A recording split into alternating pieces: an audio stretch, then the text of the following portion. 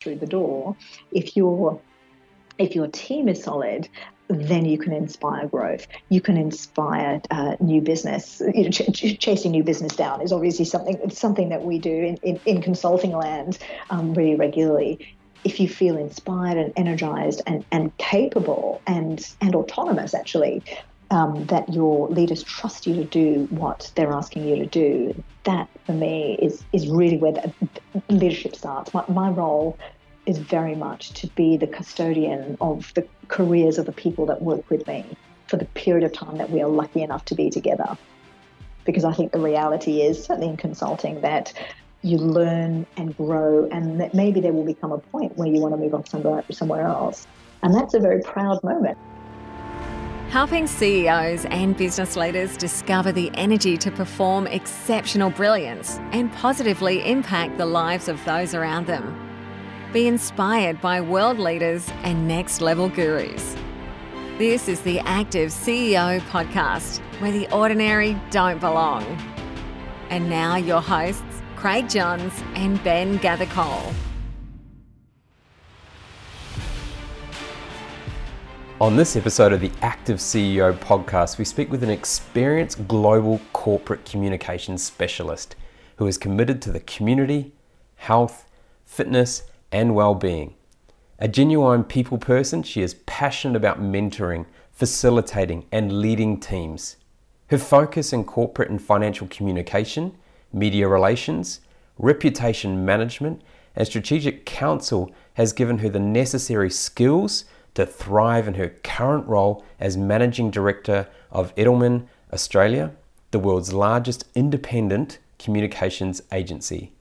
Educated globally, she went to Island School Hong Kong, studied journalism, film and broadcasting, and completed a postgraduate diploma public relations at the University of Wales in Cardiff, and attended the Australian Graduate School of Management.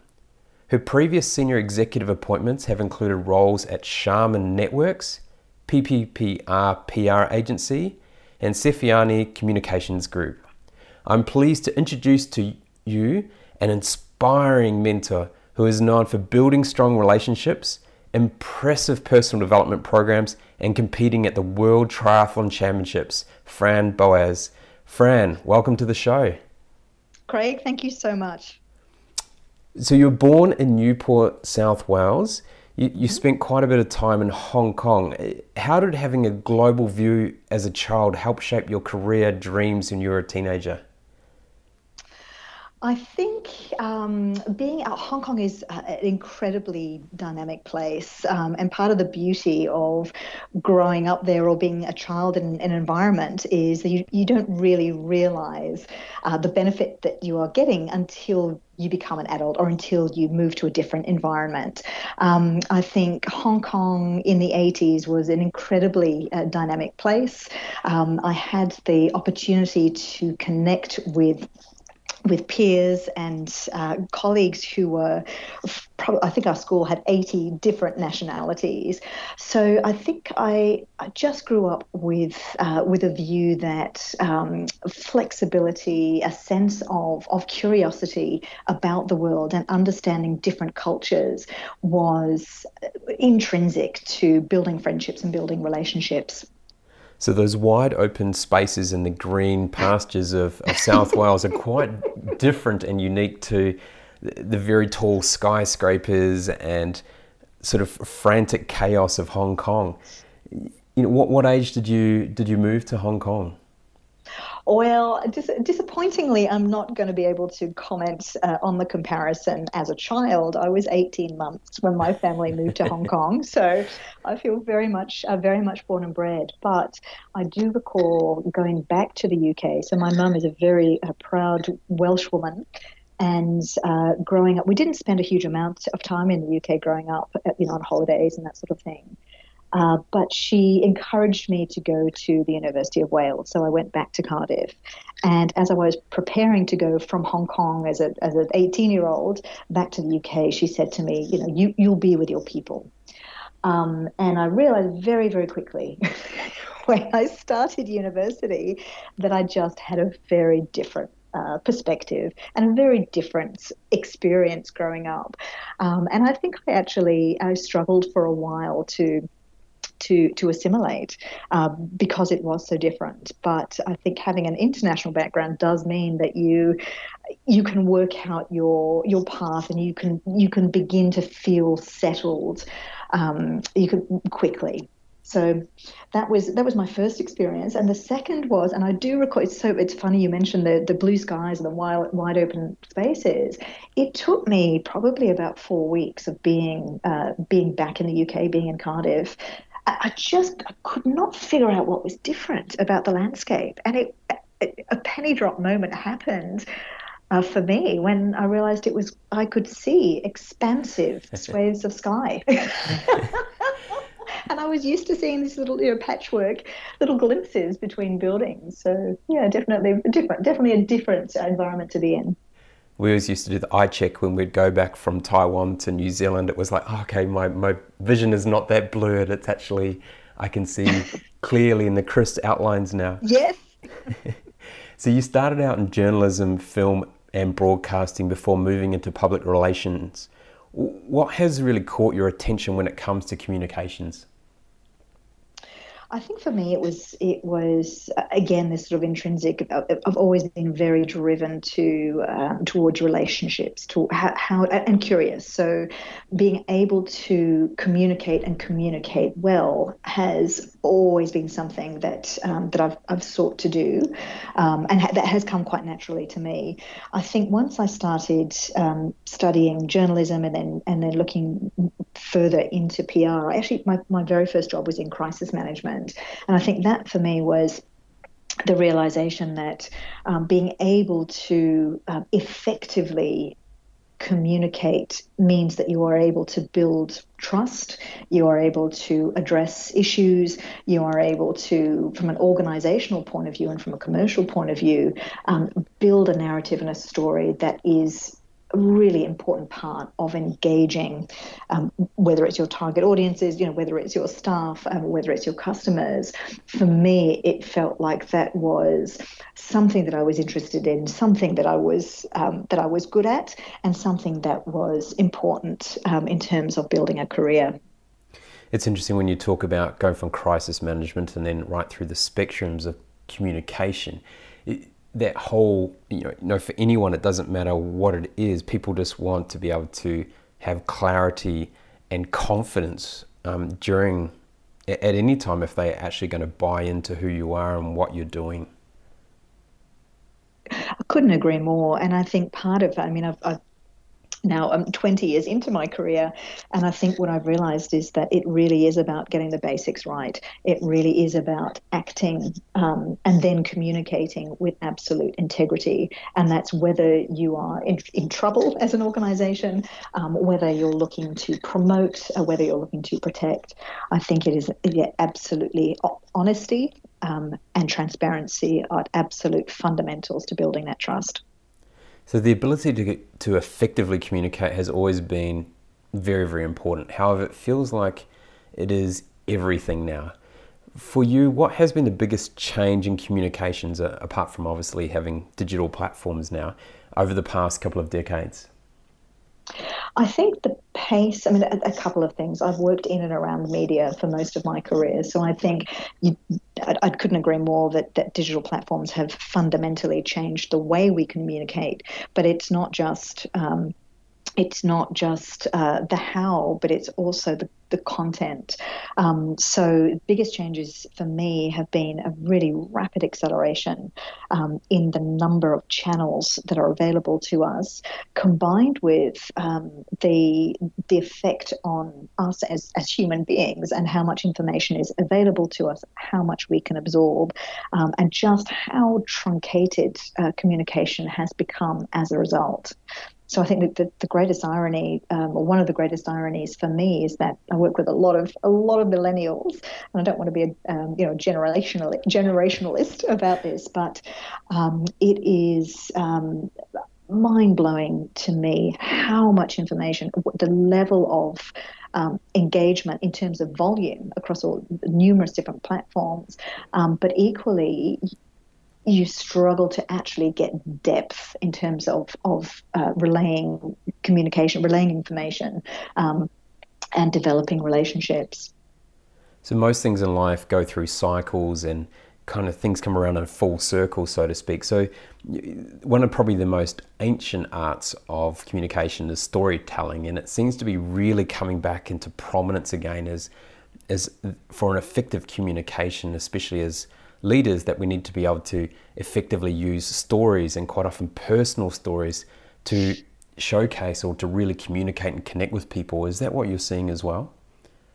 Absolutely, and I think if I think about that from the perspective of being a leader in my organization, I think the bottom line is that people do not come to work to achieve a business result. People come to work to be with other people.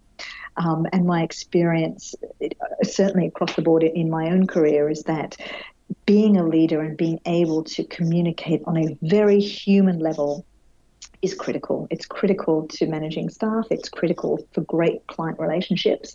And then again, coming back to crisis and reputation management, it's even more important when you're dealing with very difficult situations. So many companies don't have a communications plan in place, so when crisis hits, it's normally a very reactive approach. So what are most important elements when it comes to being really proactive in that crisis management? It comes down, in my experience, it comes down to planning. So it does come down to knowing your business. It does come down to, you need a little bit of what's keeping you awake at night, and some foresight around what is critical from an operational perspective to your business. What are the totally left field and unexpected things that could affect your business, and how do you put in place? And at that stage, it's really about developing a framework. You don't need to go into a huge amount of detail on scenarios from A to Z, but you do need to be clear in your mind as an organization. What are the types of things that could cause issues for you? And then I think it's about developing a response framework, understanding how, again, from an operational perspective, how are issues raised? Who decides when an issue is a problem or when an issue is a crisis? And then how do you line everybody up so that you're able to respond?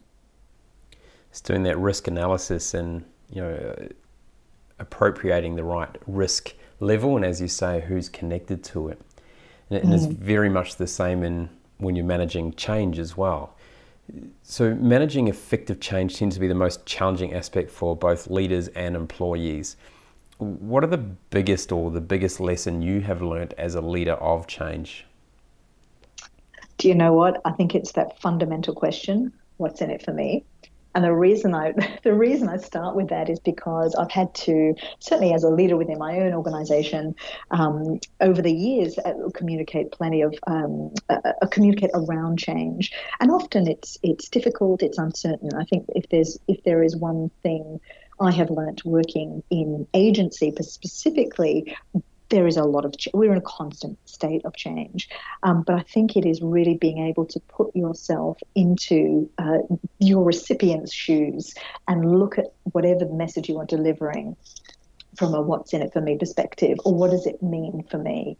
So again, that's where being very, very human and being authentic about what it is, the impact of potential change, and I think demonstrating that you have thought through how it impacts the people that you're sharing it with, that you have spent time considering what the impact is and how you have worked around that to deliver the best possible outcome. And it may not be an outcome that is easy to communicate or easy to take, but I think if you're able to demonstrate that you really have put your stakeholders first, and you deliver your message in an authentic and very human way, then that for me is the fundamental basis of addressing change and messaging change. That what's in it for me is so good. It's such a great way of approaching it, and something that I always find too, that if someone says no, that doesn't mean you stop and you move on. It is like, okay, well, what's it going to take for you to say yes? So, and it's that whole finding out what's their pain points and how can we address those as part of the change. Yeah, and I think change inevitably fear accompanies change often, or uncertainty. And coming back to how can I? And it's not about solving that. It's not about placating people. It's not about making promises or quick fixes that make change more comfortable. I think it is about absolutely recognizing the impact of change and getting it on the table and being able to say, you know what, I know this is hard and I know this is uncomfortable, but I want you to know that I've got you in mind when I'm thinking about these things, and we've given really careful consideration to where we're at and how we're managing this. So it seems you have kind of natural talent for teaching and coaching people through the good times and the challenging times. Sorry, what was that? I said or I'm bossy, one of the two. So what do you think makes a really great mentor? I think from my perspective, and I have had the benefit of having some amazing mentors, and I've also loved being a mentor, but I think it is really, truly being able to listen. I think it is being able to let go of your own ego and your own experience. And I know I've had a few conversations early on in my career where somebody would come to me with a problem or to seek advice, or in that mentorship arrangement, and I would go to, well, in my experience, I did this and this happened and this worked for me. But actually, it's taking an even further step back and just understanding and really putting yourself in the position of the person that you're working with. One other area of mentorship outside of work has been I spent about 5 years, maybe 7 years. I was working with an organisation called Can2. I've always been very active and health focused, and part of working with Can2 is helping to train people for either a half marathon or an open water ocean swim. And often in those moments where people looked to you for support and for guidance were when they were most vulnerable, particularly in ocean swimming, I have to say. Yeah. And that's probably the shark factor and the whale factor and all of those, glorious unknowns that make it such a fulfilling activity and equally, a scary activity. But it was absolutely in those real moments of vulnerability and need that you are able to step in. And the first thing for me has always been, I recognize and acknowledge that this is a scary thing, but I'm going to be with you, and this is how we're going to work together. Beautiful. A lot of businesses will focus on professional development. However, they don't always consider the personal development side. What strategies do you use to determine your team's internal motivations?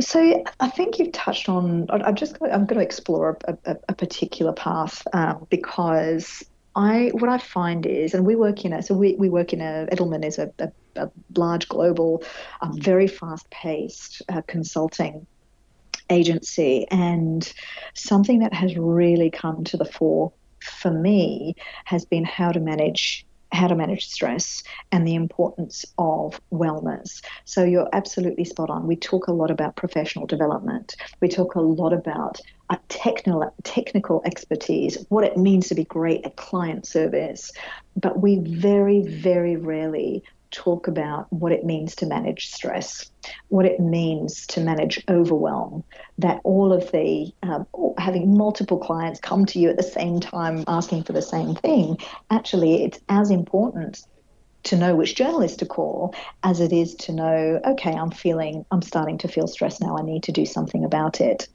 So part of my way of dealing with it has been always to be active, and to always, for me, my release is knowing that if I step out and something as simple as taking a walk around the block, just changing your environment, what are the techniques that I can be sharing with my team that will enable them not just to show up well with clients and to do great work, but how do you, accepting that downtime is as important as uptime. Certainly as an athlete is a very hard thing to it's a very hard thing to get your head around, that actually you do genuinely need recovery time. But equally, in terms of performance in a role that's very, very demanding, having a break and taking some time out is as important a lesson to learn as is learning how to respond to a client or do something, develop communication strategy. So we're going to touch back on that a little bit later in regards to your own personal situation around sort of your health and wellness. But for now, I just want to delve a little bit into your leadership and what is your internal motivation to lead companies? My starting point has always been the human beings that help to run businesses. I think it helps for me that I've always been in a knowledge-based industry. I've never worked in a manufacturing industry or anything outside of consulting, actually. So from my point of view, leadership really does start by recognizing that organizations, whatever their size and scale, need human beings to come and to enjoy what they do, to feel motivated and recognized for what they do in the good times and the tough times. So from a leadership point of view, my start point is team. And I think with a solid team, you can drive and innovate to address client issues, client concerns, whatever it is that comes through the door. If your team is solid, then you can inspire growth. You can inspire new business. Chasing new business down is obviously something that we do in consulting land really regularly. If you feel inspired and energized and capable and autonomous, actually, that your leaders trust you to do what they're asking you to do, that for me is really where the leadership starts. My role is very much to be the custodian of the careers of the people that work with me for the period of time that we are lucky enough to be together. Because I think the reality is, certainly in consulting, that you learn and grow, and that maybe there will become a point where you want to move on somewhere else. And that's a very proud moment. That's a really important moment. So I think that, from my perspective, empowerment, being compassionate, being empathetic, but realizing and recognizing that as a team, if we can bond as a team and combine as a team, that really is how we're going to achieve. So based on that team approach, how would your team describe your leadership style? They would very high standards. I absolutely have high standards. I think there is no ambiguity around what it is that I expect in terms of delivery, in terms of behavior, particularly towards one another, in terms of the level of integrity and trust we're looking to inspire within our clients. I think they would probably say I'm very fair, and I'd always will find time for them.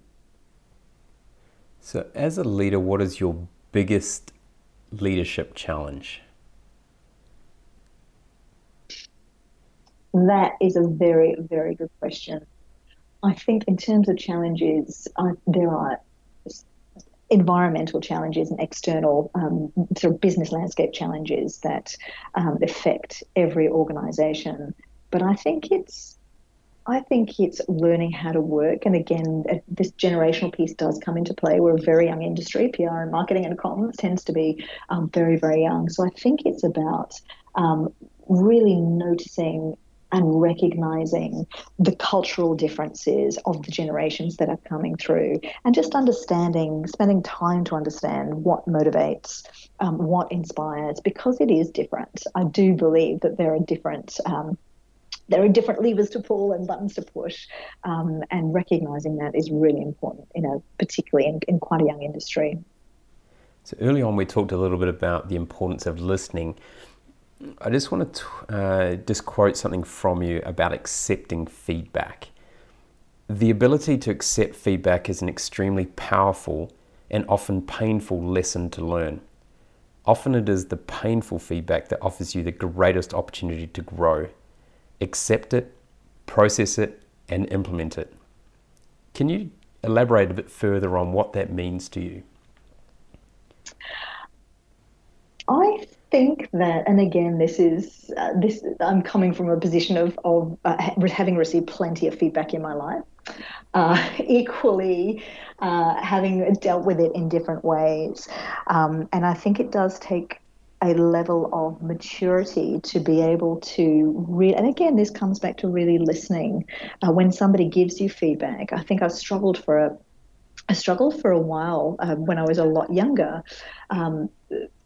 Between drawing a line between what was criticism, so moving into a very defensive frame of mind as soon as somebody says, hey, I want to give you some feedback, to actually this person, whether I agree with it or not, this is the perception this person has, and actually there is absolute validity in that perception. So I think that there is a moment in time, and it's a maturation process where actually I can learn from this. There is enormous value once you're able to, and it does come down to ego, once you're able, from my experience anyway, but once you're able to move past ego, move past feeling defensive, and accepting that whatever is that is being delivered back to you has value. And you can choose to, if you can look at it in an objective sense, you can pull learnings from it. I guess the real challenge is that implementation piece. So it is quite genuinely noticing your own patterns, noticing, and this is quite interesting too, that often when you're giving feedback to somebody, more often than not, actually, it's probably not the first time they have heard it. So from there, it is recognizing those patterns. And it's hard work to break habits, because those habits have probably worked for you for a long time. So yeah, I think it takes a lot of work actually to implement, but the value is incredible for personal growth and for professional growth. So you are currently the managing director of Edelman in Australia. Mm-hmm. If we were to get into an elevator at the ground floor and we were going to the 10th floor, can you give me in the elevator pitch to what Edelman is and who their typical client is? That is okay. Let's go. Are we in? Are we rolling? Yep, the door's closed. So Edelman is the world's largest global independent communications agency, and we do a lot of work for really large global businesses, and it is full spectrum. We do everything from developing digital campaigns to working with public affairs teams to managing issues and crises, but the real gold for me is that we've got 6,500 experts essentially in our business based all over the world, which means that we can bring absolute world-class thinking to any problem. Typically they're communications problems, but increasingly they're business issues to clients to make a significant impact. Very impressive, very clear and concise. Well done. So each year Edelman delivers the Edelman Trust Barometer. What is the current temperature? So Australia, it's interesting. So this data is from October, November last year. That's when we're in field. Trust in Australia was at an all-time low last year. We're seeing some lifts, but from my point of view, particularly here in Australia, the impact of the Banking Royal Commission cannot be underestimated. The impact of leadership churn that, quite frankly, we haven't. I think it's, we're the coup capital of the democratic world, according to the BBC. But churn at a leadership level, and the way that churn occurs, so the backstabbing and the factions that operate at a federal in federal politics, that also has had a fundamental effect on Australians' trust in the institutions that essentially inform how it is that we live. So yeah, trust in business is not good. Trust in government is worse. I think businesses increasingly have a role to play in building the trust of Australians, because Australians are looking to businesses to to play a role in societal issues. They have a responsibility. If you think about, we work for a lot of global clients, and in the FMCG space, for example, it is not acceptable for a Unilever, for example, not to have a position on single-use plastics, not to have a position on sustainability. So I think we're in a really, really interesting spot with respect to trust, because it is coming down to how much individuals trust every organisation and business they engage with. So speaking about trust on more of a human capital level, we're seeing more people empowered to speak out about mental health, burnout, and workplace relationships. What are the biggest mistakes you have seen in business when it comes to workplace wellness? Talking about it and not actually doing enough about it. I think fundamentally, and I think about this in the professional services industry, where there have been well documented issues. I think it is one thing to say, hey, we've got these great initiatives, flexible work from home, take some time out, have a mental health day. But if your back end does not support that, so if you are still measuring people's utilization, you are still measuring, your time has to be documented in 6-minute increments, the back end doesn't support the front end. And I think that is something that the entire industry is grappling with. It's wonderful to have a gym membership, but do you actually have the time? Do you actually truly have the time and permission to go and use it, So, yeah, I think it is creating congruence between what is being said, what is being promised, and how businesses actually operationally adjust to truly enable it to happen.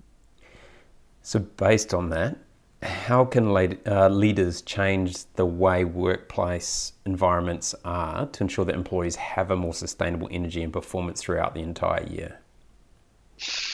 I think it's that is a very big question. So I think there are a couple of things in there.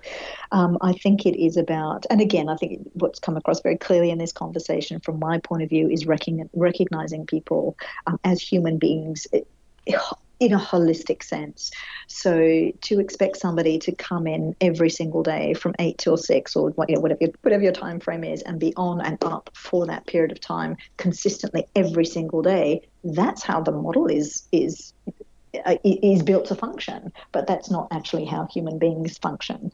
So I think as an absolute baseline, if you can create a level of trust within your teams that somebody can come to you and say, you know what, I am just not having a great day. I just need to take a little time out. I'm going to go and do that. So there is a certain baseline level of trust that needs to exist for people to be able to do that. And again, for all of these wonderful policies to be enabled, there is not judgment around somebody who needs to go home at 4:30 just because.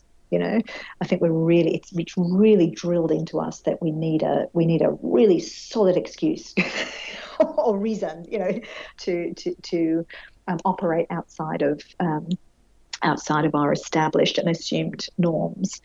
I also think that, again, it's educating. A lot of kids come straight out of uni into these real high-pressure environments, and their focus is on performance and output and client deliverables.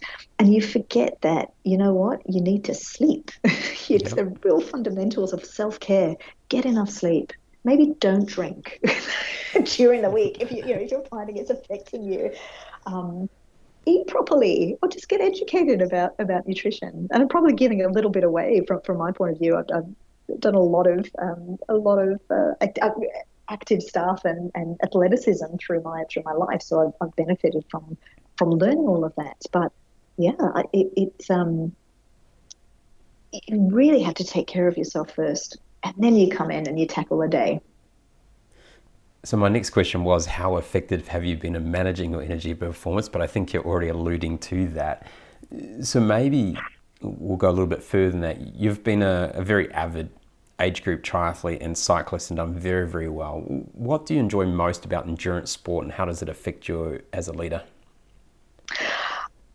I get on my bike. I've had this conversation with a few people. I drive a really, really, really rubbish little car, the value of my car increases by twofold if I put my bike on it.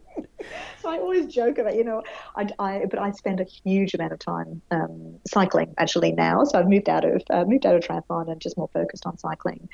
But it gives me absolute clarity of mind. And I know if I've got a really big day, if I can cycle into work, so I commute as well, and I live in Sydney, so come around Centennial Park, and I guarantee, without fail, there will be several moments in that ride in the park where I will notice the trees or the light or the grass or just what a beautiful place I live in. How awesome that I can just get on my bike and my body will take me to work. Everything works. I'm healthy. So I guess that's kind of a long-winded route to gratitude and just having a moment to really appreciate what it is to be alive. And then you walk through the door and you get into the throw of whatever it is you're doing. But I think in terms of the other side of it for me is ambition and competition, and they're very powerful drivers for me. And I think I realized that I needed to manage competitiveness literally in a healthy way, as well as a figuratively healthy way. And getting into sport, getting it particularly endurance, I really love. And I figured, it comes down to body type as well. I just figured I've worked out that was really where I was strongest.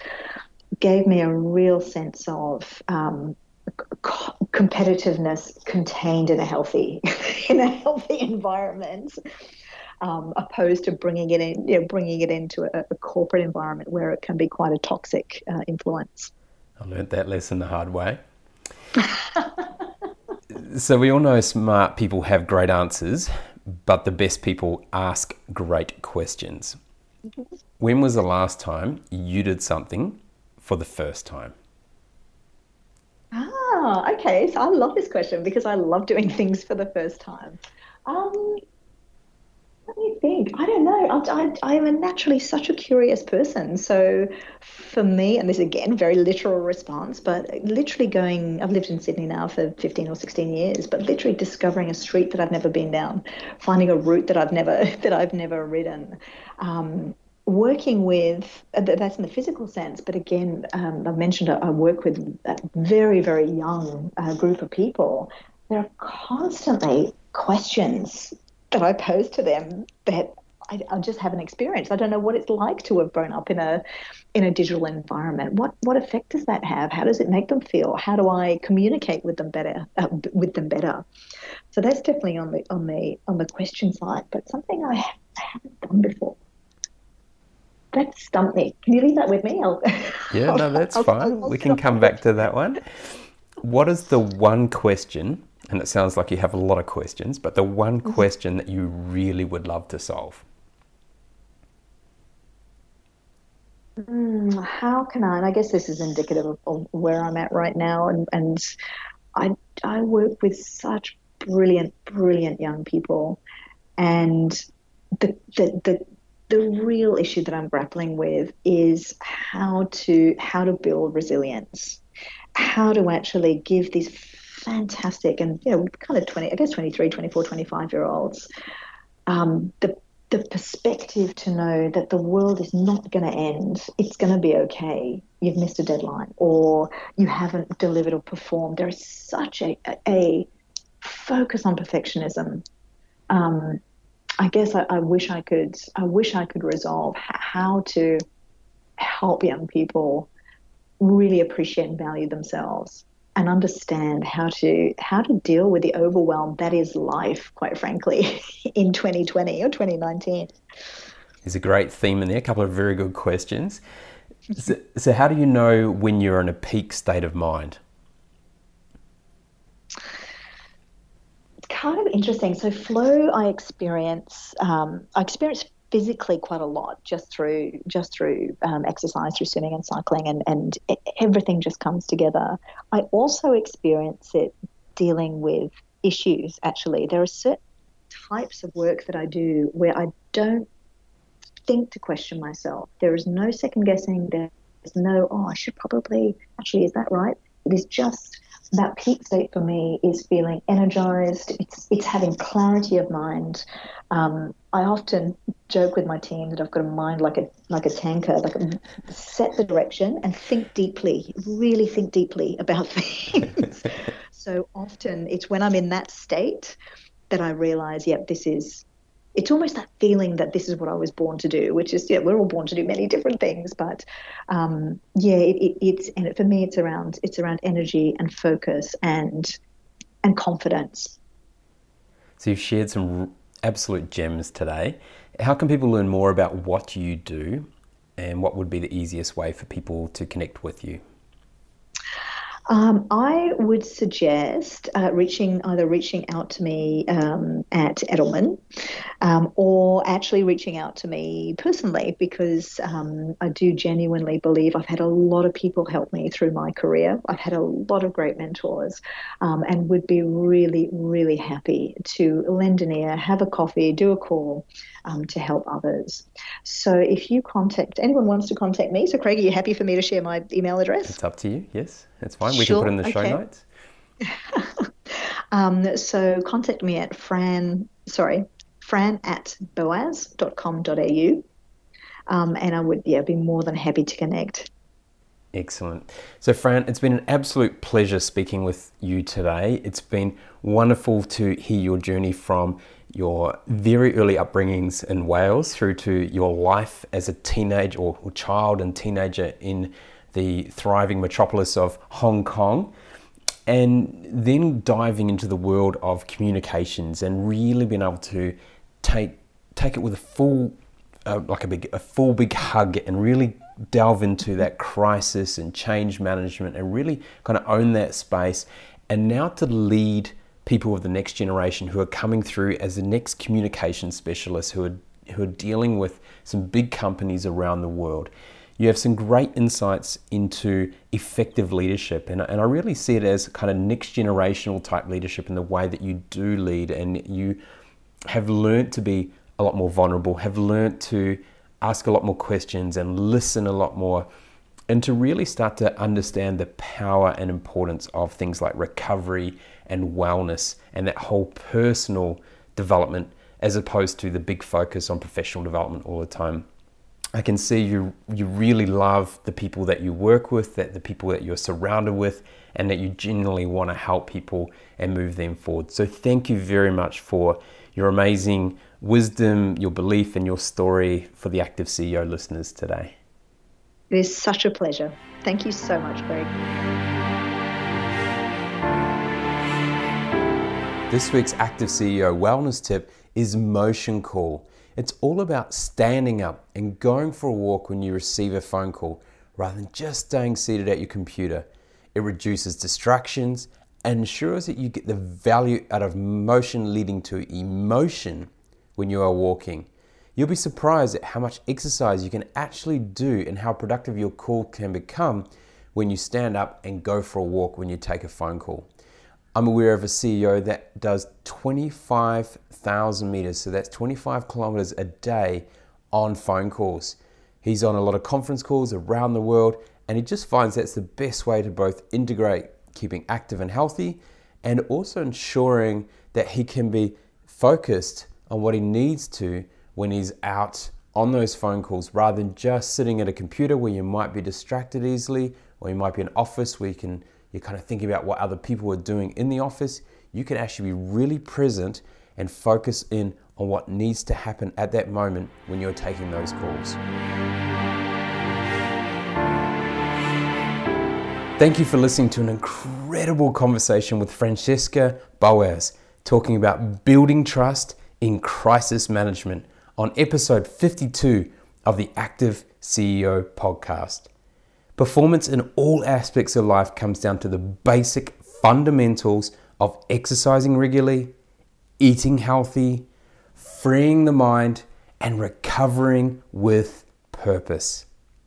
We often see that most people don't take recovery seriously enough, which has a large impact on their ability to bring the energy, perform with purpose, and take your team to the next level.